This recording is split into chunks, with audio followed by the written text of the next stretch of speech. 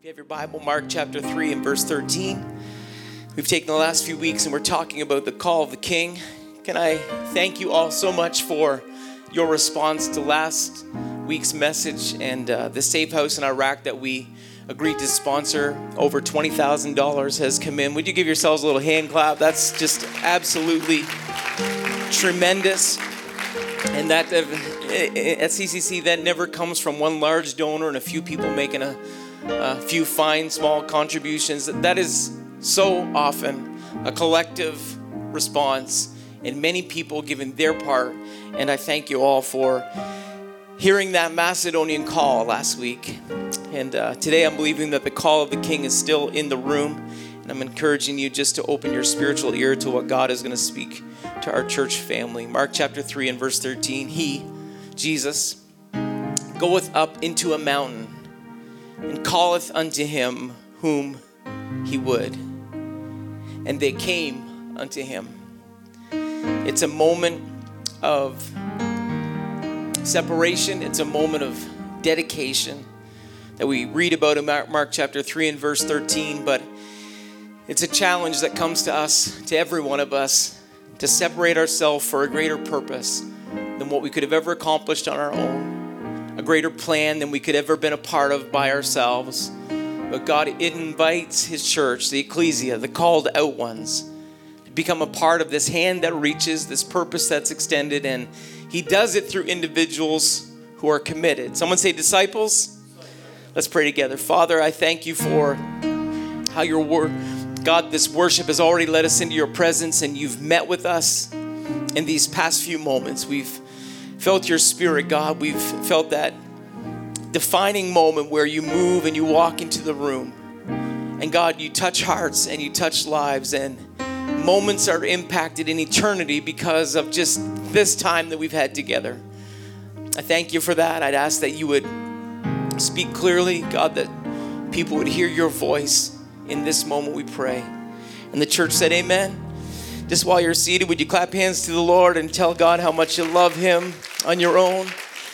In Jesus' name. Mark chapter 3 and verse 1. If we were to backtrack from that single scripture we read for a text, you'd find that Jesus enters again into the synagogue. He had a habit of making his way into the place where the word was preached and declared, and he had a habit of coming among people that were of like precious faith, just like all of you.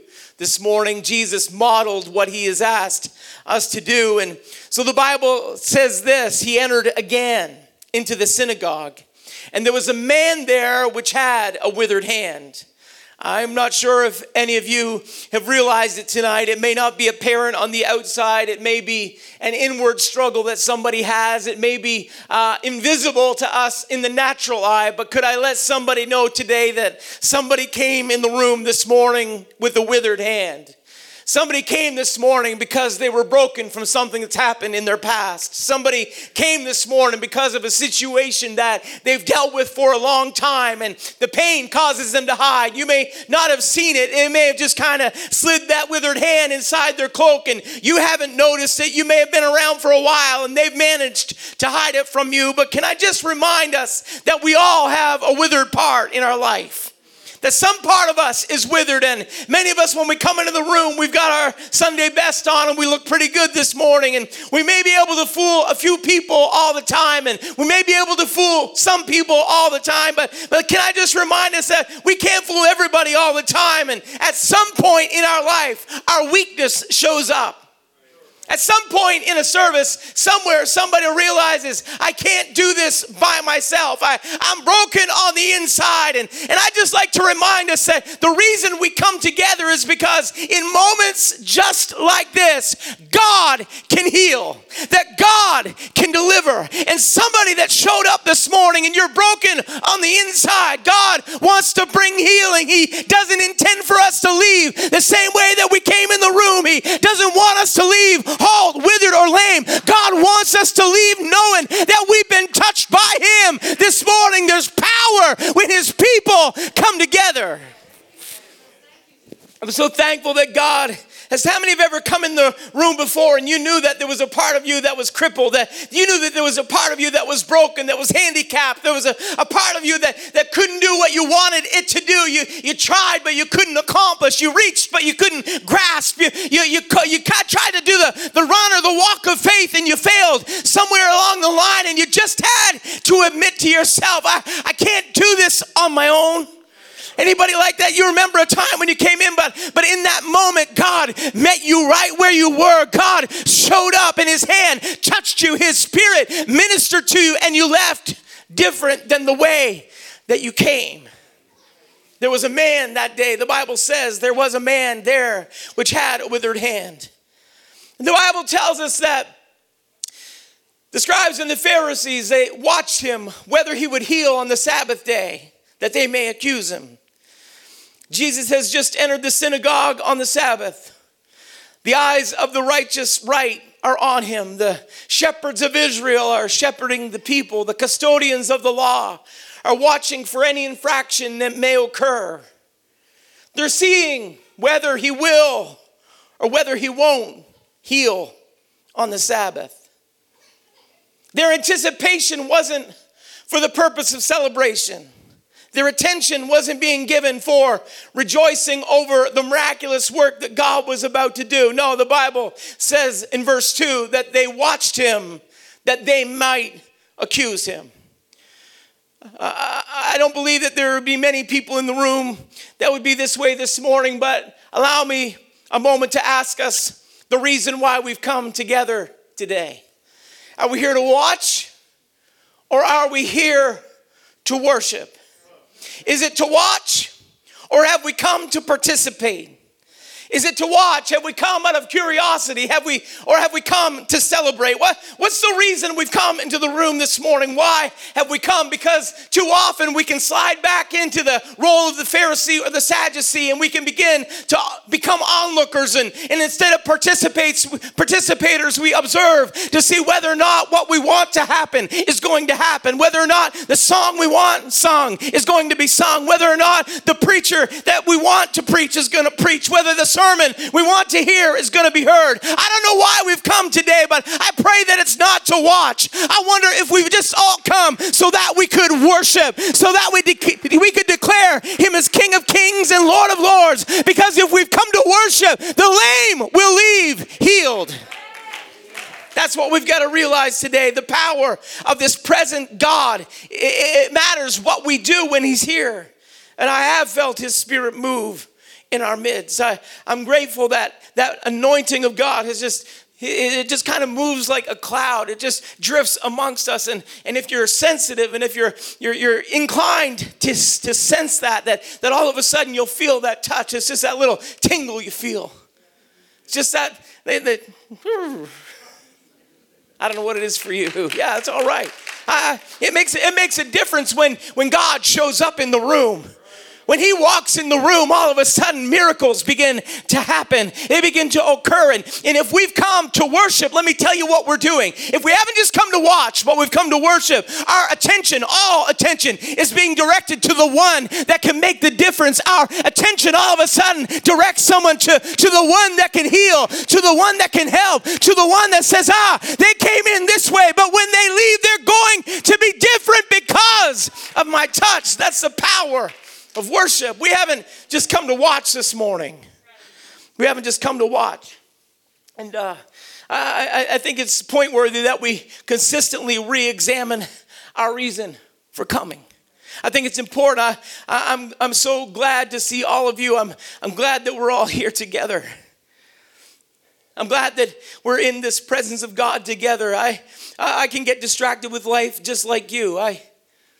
I can get focused on the mechanics of service, whether or not this happens in the right way, and whether or not this occurs. And we can get a million things. I wonder if this person's here, and sometimes you just got to say, whoa, that's not why we're here. We never want to be the paid professional church people. We just want to be people that are absolutely needing a touch from God. We're just the man with the withered hand that's praying. I hope that God shows up today, because I've had enough of just law and registry registration and legalization. I've had enough of all going through the motions. We could do that over and over again. But if God will just show up, we will leave healed. We will. I know it's a well-worn scripture. It's our go-to for opening service with. But the psalmist was right when he said, I was glad when they said unto me, let us go into the house of the Lord. It's a personal decision that becomes a corporate effort. It's an individual that becomes a part of something greater than himself. I was glad when they said unto me, let us go into the house of the Lord. You see, what's happening here is way bigger than one person. What's happening here is that God is touching his people, that God is meeting with us this morning. This is not our house. We're grateful to be stewards of it. We're privileged to be a part of it. But this is the house of the Lord.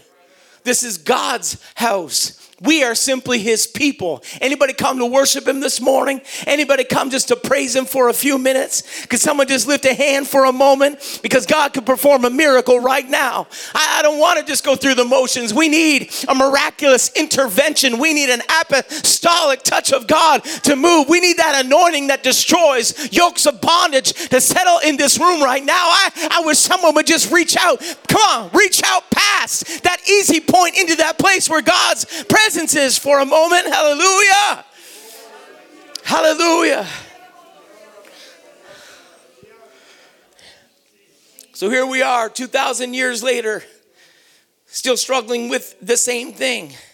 We have a room full of withered hands, withered hearts, and withered spirits. With withered hands, we have sickness in our bodies. Our withered hearts, we are emotionally lame. With our withered spirits, sinful activity has sapped the life from our spirit. We have withered hands in the room this morning, and we can't afford to come and not worship. We can't afford to come and just watch. We can't afford to come and just go through the motions. We have got to make this a house of God. We've got to make this a house where he moves in. He sets up shop. He begins to perform a spiritual work in our life. He begins to heal us and deliver us and set us free. We need an apostolic touch of God in our lives today. It's in that moment where he leaves the synagogue, and the Bible goes on in Mark chapter 3, verse 7. He says, but Jesus withdrew himself with his disciples to the sea. And a great multitude from Galilee followed him, from Judea, from Jerusalem, from Idumea, and from beyond Jordan. And they about Tyre and Sidon. I mean, his crowd has grown. The people have heard about the miracle of the man with the withered hand. They have gathered together. They've come from near and far. Word has spread quickly from life to life. And if there was a need in your family, if there was a need that you knew of, all of a sudden, they heard about a miracle worker. And so they show up. There's a crowd there. As a matter of fact, the Bible says that there was so many people there that Jesus spoke to his disciples and said, get a small boat together, because I don't know what's going to happen when this crowd gets pressing and pushing. I haven't got anywhere to go. There's no exit door. There's no exit stage left from the seashore. He said, so get a little boat together, because these people have all come. They've heard about the miracle working power of this one, and they've all showed up. En masse, they're here, they're ready, they're watching, they're seeing what's happening on the seashore. It's that common place. Nobody's held back. Anybody can show up on the seashore. And so the congregation congregates, and they gather together, and up until now, Jesus has just kind of been in those places of congregation. We know that he does that work, and the multitude is there, and miracles happen, signs and wonders occur. People leave different than the way that they came. Aren't you glad that God still does it today? Aren't you glad that this is more than just a story? We better back up and hit that one more time, because sometimes we're filled with a little bit of doubt. Would someone just tell God you're glad he's still a miracle worker? Someone thank God. We got some reports after Wednesday night when Pastor preached about prayer, the power of prayer. Some people wrote and said, I'm so grateful you talked about that, because this is what happened when I prayed one time. Here's what happened when we began to pray in the power of Jesus' name. Miracles occurred. Something shifted in the atmosphere. Something shifted in the environment. God is still a miracle worker. And we're doing more than just preaching about it this morning. I want someone to know we don't have to have a lineup. We don't have to touch you. We don't have to anoint you with oil. The hand of God is here to heal a withered hand that's in the room this morning. It can happen in a moment. I kind of back up and hit that one more time. You got to realize that God is still a healer today. God is still healing this morning. So up until now, we've seen him in the places of congregation. Those people have gathered together. And we need community. We need to be together. It's still not good for man or woman to be alone. We're always better together.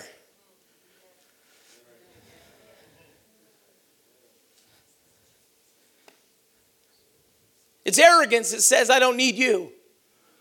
It's a breakdown in brotherhood. It's Cain that kills Abel because he can't say, Abel, I need what you have. When that breakdown in brotherhood happens, that pride, that spirit of independence, I don't need anybody else. I'm going to do this all by myself. Can I just remind you, you can't. You can't do this on your own. We all need one another. We all need somebody. The songwriter says, lean on me. Right? When you're not strong, I'll be your friend. Yeah. Everybody's tired. Why? Because you're going to need somebody to lean on. At some point, we all need somebody to lean on at some point. At some point in our lives, we all have someone that we turn to. We all have somebody that we said, I don't know how I'm going to go any further. I got to get a hold of somebody that'll pray. I got to get a hold of somebody that's got a hold of God. I got to get a hold of somebody that I know they already talked to the master today. I got to get a hold of Sister Phillips, or I got to get a hold of Brother Phillips. Why? Because they've got a relationship with God. I don't have to ask them if they already prayed today. I already know that they have. When I go home in the evening, I don't have to ask Kathy if she spent time in prayer. I already know that she has. I already know it. But sometimes we not only need somebody to lean on, we've got to be the somebody that somebody else can lean on. Whoa. You have got to become that person that somebody needs. And that only happens when we're willing to become disciples of God. That only happens. It doesn't happen in the congregation. I'm grateful for what occurs in the congregation. I'm grateful for everybody that becomes the conglomerate that's here today. I'm grateful for all of our shapes, sizes, and colors. I'm grateful for it. Yeah, I'm grateful that we're a multi-generational, multicultural. We don't have to say it. We are grateful that that's the dynamic of who we are as a church. We're grateful for all of that. But we also have got to realize that the world is looking for a church that they can depend on right now. Pastor's going to touch on it tonight, but let me hit it for a minute this morning. Our world is in a mess right now, and light is shining like it never has before. So let your little light shine, CCC. Let your light shine in the midst of darkness. Let your voice speak peace in the midst of chaos. You've got to become the one that God uses. You've got to become that one. When they had heard what great things, they all came together. We need to do that. But if you'll read on in the scripture, verse 9 goes on and it says, and he spake to his disciples, let me just jump down here. I'm off my notes on tangents. I'm chasing rabbits down rabbit holes. We've got to become the person that somebody leans on. Mark 3:1, the place of congregation. It was a synagogue. It was a place of connection. Mark 3:7, it was the sea. It was the lowest point. It was the common denominator. They followed him there. It was Mark 3:9, it was the ship. It was the people he was so popular that he was scared of the press of the people. So we have all those places where it's a common ground, where it's a communion, it's congregation, it's all of those things together. It's just this mass group of people that have gathered, and we need that. That's who we are. However, the scripture didn't stop there. In verse 13, it says that Jesus had another purpose and that Jesus had another plan. Everybody could be at the synagogue or the sea, but not everybody could be called up into the mountain. Not everybody, let me rephrase that, would go up into the mountain. In Mark 3:13 it says, and he, Jesus, goeth up into a mountain, and he calleth unto him whom he would, and they came unto him. Up until now, we've had the congregation, we've had the people, the press, but we didn't have the disciples. Discipleship can only happen when we set ourselves apart. Discipleship can only happen when we are willing to follow into the hard places with God. Discipleship happens. The person that you're going to lean on is someone who has set time aside. They have disciplined themselves to become somebody that God can use. Jesus called and they responded. And sometimes I think we say, well, I don't know if I'm called or not. I don't know if I've heard the call. Can I just remind everybody that out of 7 billion people in the world, you are in a place this morning that preaches truth. You're called. You've already been set aside. You've already been earmarked by God to be one that he could use to reach the world that needs you. You're one. You're already called. Tap your neighbor, say you're called. I'm waiting, tap your other neighbor, I guess. I don't know. Tell him you're called. If nobody tapped you, it's not me. Let me tap you this morning. You're called. Nobody tapped you on the shoulder. I'm telling you right now, you're called. You're called because God separated you, 7 billion people in the world, and you've heard truth. You're called. God trusted you with truth. He's entrusted you with the responsibility. You've already met. You've seen what God can do. You know the miracle working power of God. You know he's a healer, a helper, a deliverer, a savior, a sustainer. That's who he is. You're called. Now tap your neighbor and say you're called. If you can't touch him, shout at him. You're called. You're called. But will we respond this morning? Because in order to be a disciple, you've got to be willing to go if you're called.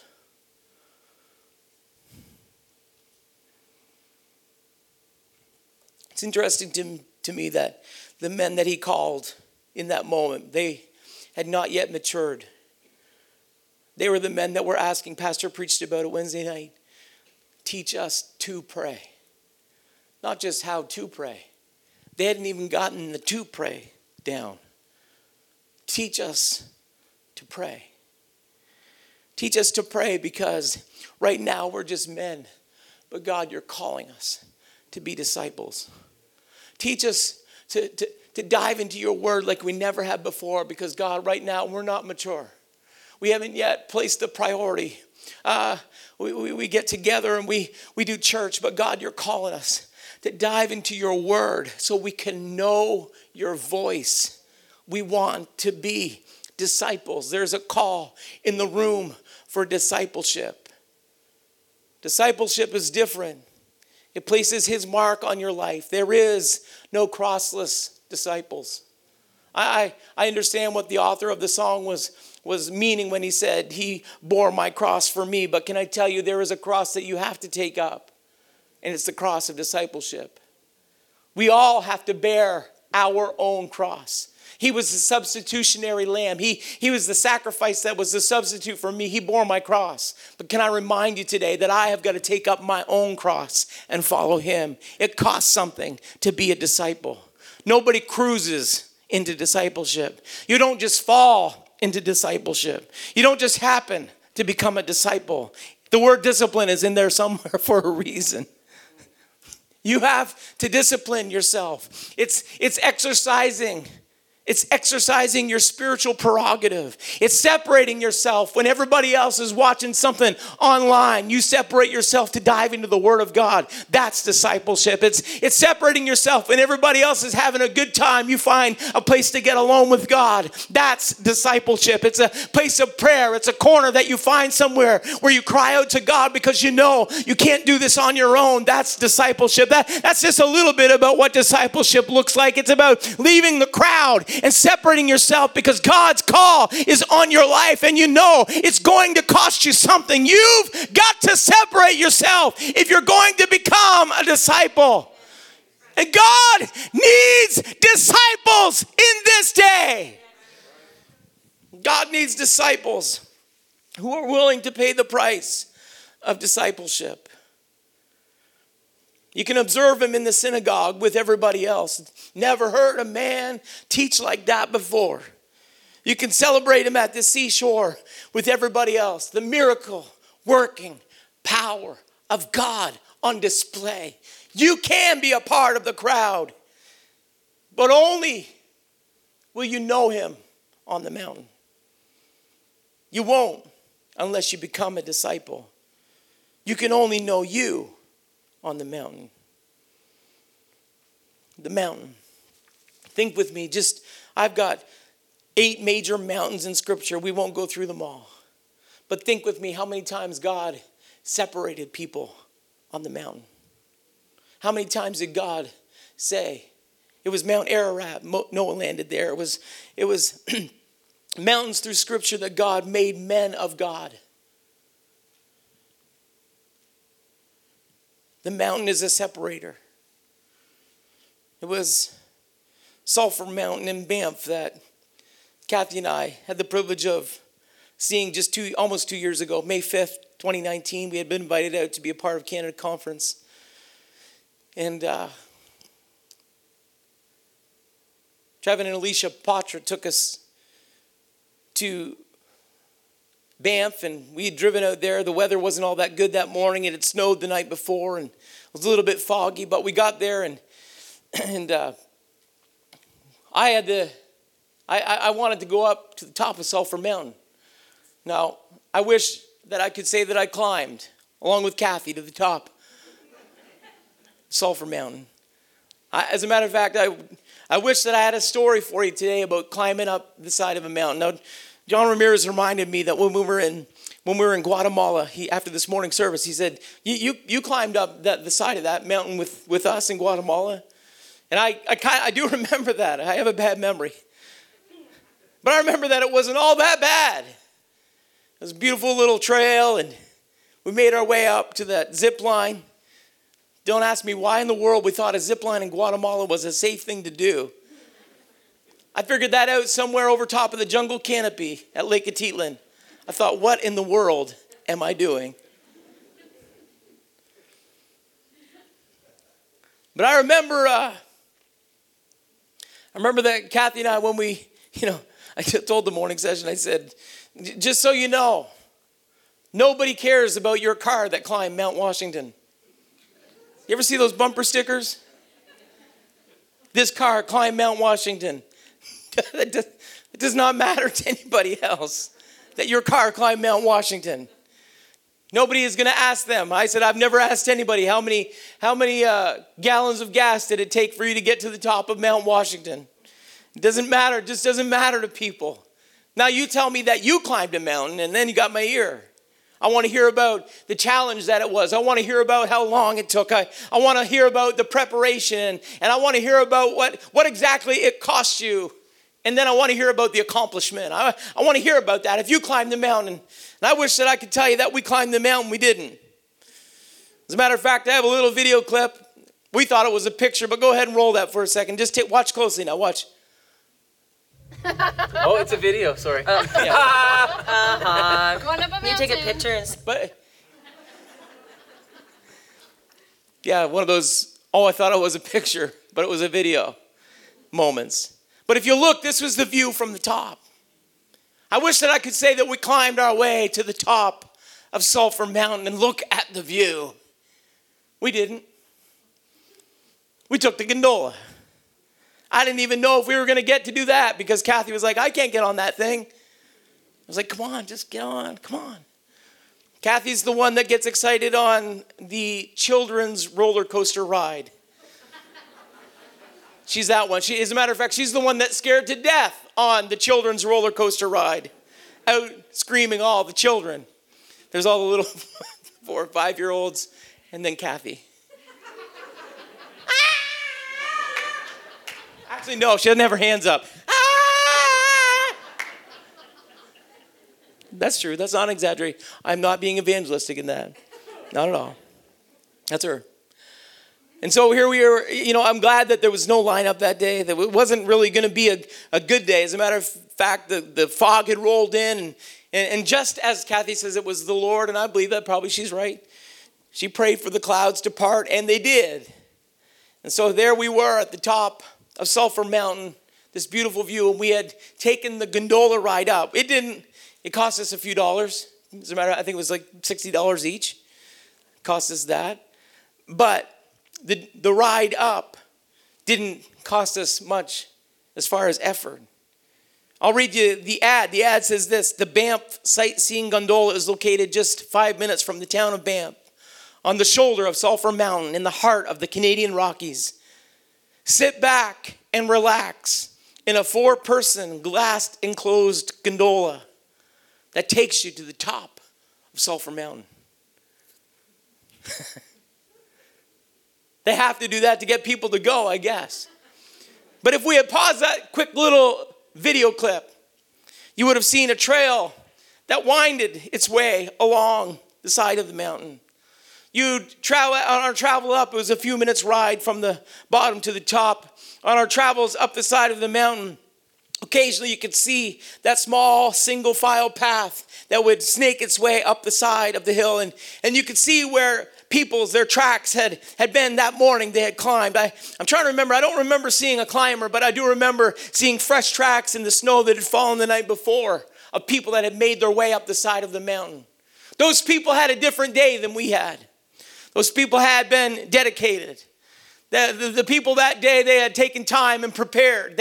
I'm sure that they had monitored their food intake. They calculated what the cost was going to be on the weight of their backpack that they were carrying. They took a look and they realized, I wonder how much water am I going to need, because I don't want to have to carry more than I've got to if I'm going to make my way to the summit of the mountain. The mountain is a separator. It costs you something to climb the mountain. And so Jesus was comfortable in inviting people around him in the synagogue. He was glad to heal people at the seashore, but when it came time to make disciples, there was a season of separation. There was a time where somebody had to make a choice.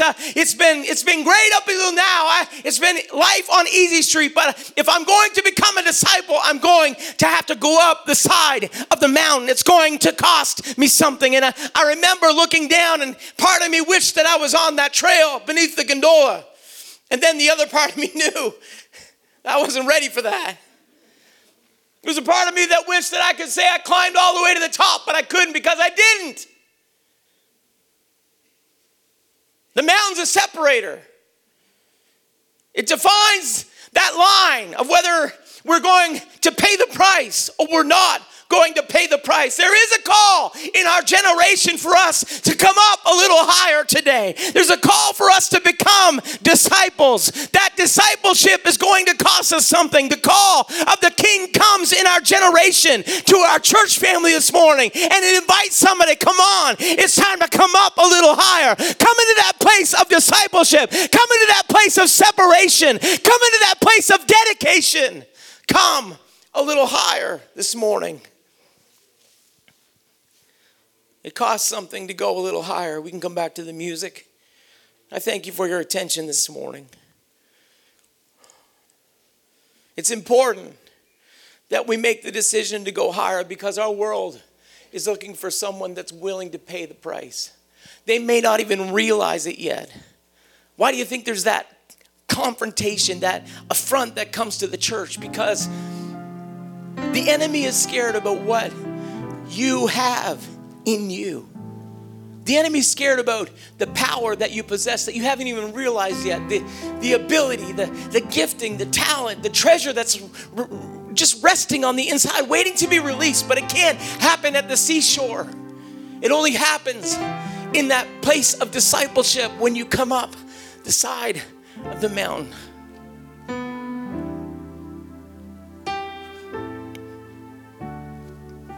You see, if you were to read on, it was the ordaining. We call it ministers that are ordained to ministry. But the Bible doesn't tell us that he ordained the 12 in the synagogue. It doesn't tell us that he ordained the 12 at the seashore. The ordination only happened when those 12 followed him up the mountain. That's when the ordination happened.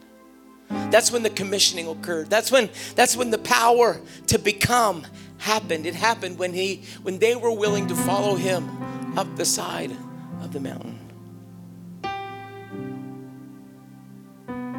Our world needs somebody that's discipled.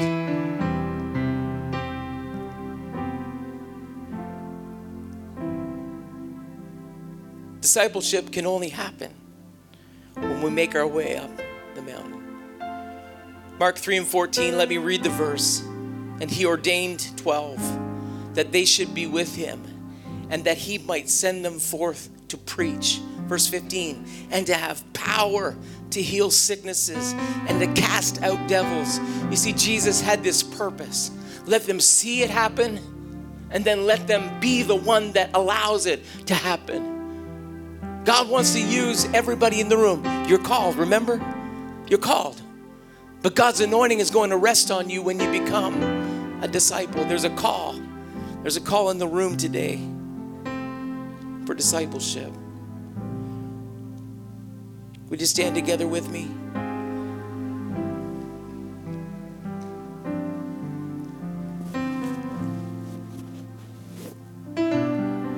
The ecclesia is the church, the called out ones.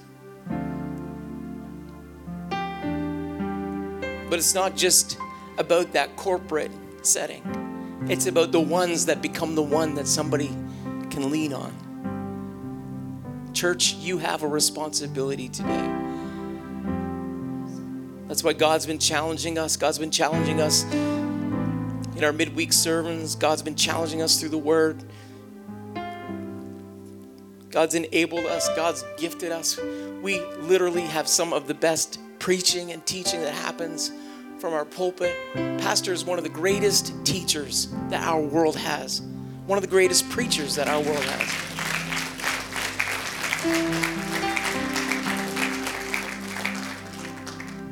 But all of that comes not just so we can fill our head with knowledge.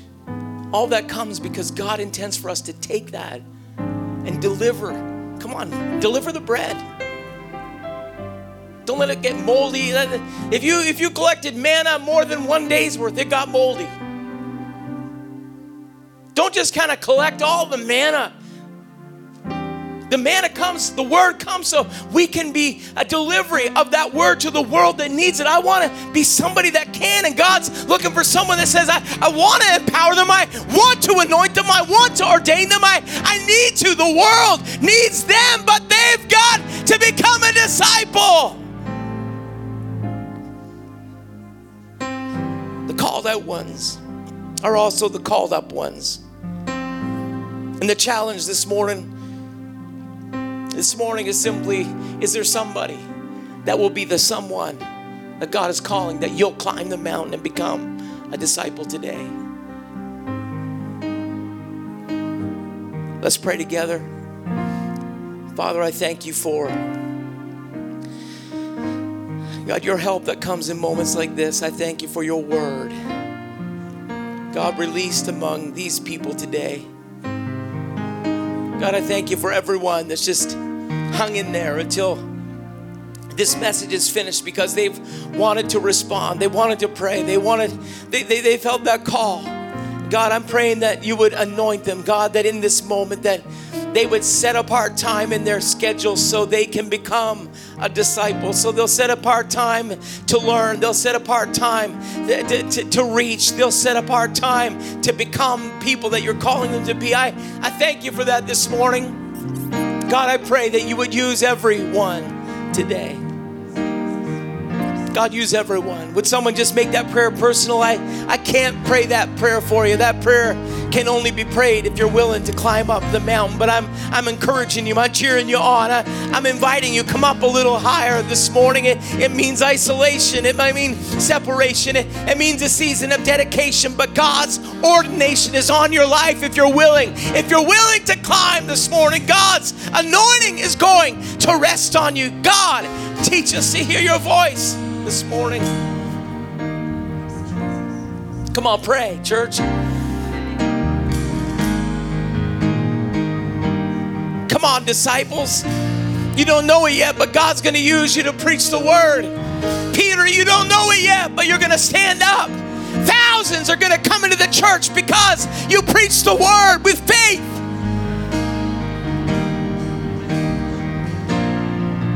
Come on, you're going to author books. You're going to challenge generation after generation after generation. Come on, disciples. Come on, disciples. Climb a little higher this morning. Set apart the time. Set aside the season so that you can become what God's calling you to be. Come on, disciples. Let's climb the mountain together.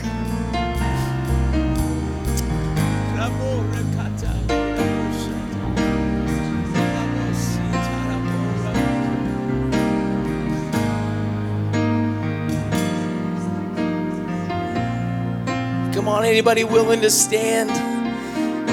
Come on, anybody willing to be the church today? Anybody willing to let your voice rise above? Anybody willing to reach? There's too many lame men among us. There's too many lame women that don't have that capacity. God, bring healing in this room this morning. Let every person leave different than the way they came, we pray. But God, don't just heal us so we can lead more comfortable, self-centered lives. Heal us, God, because there's a world that needs what we've got today.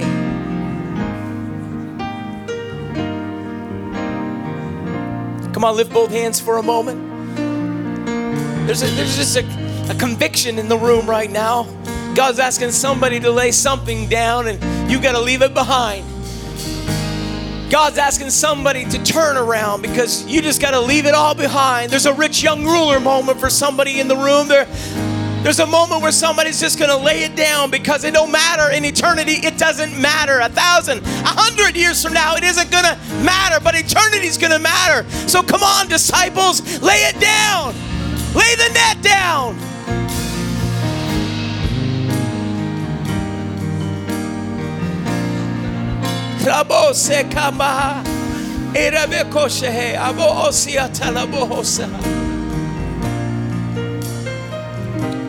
Let's sing it.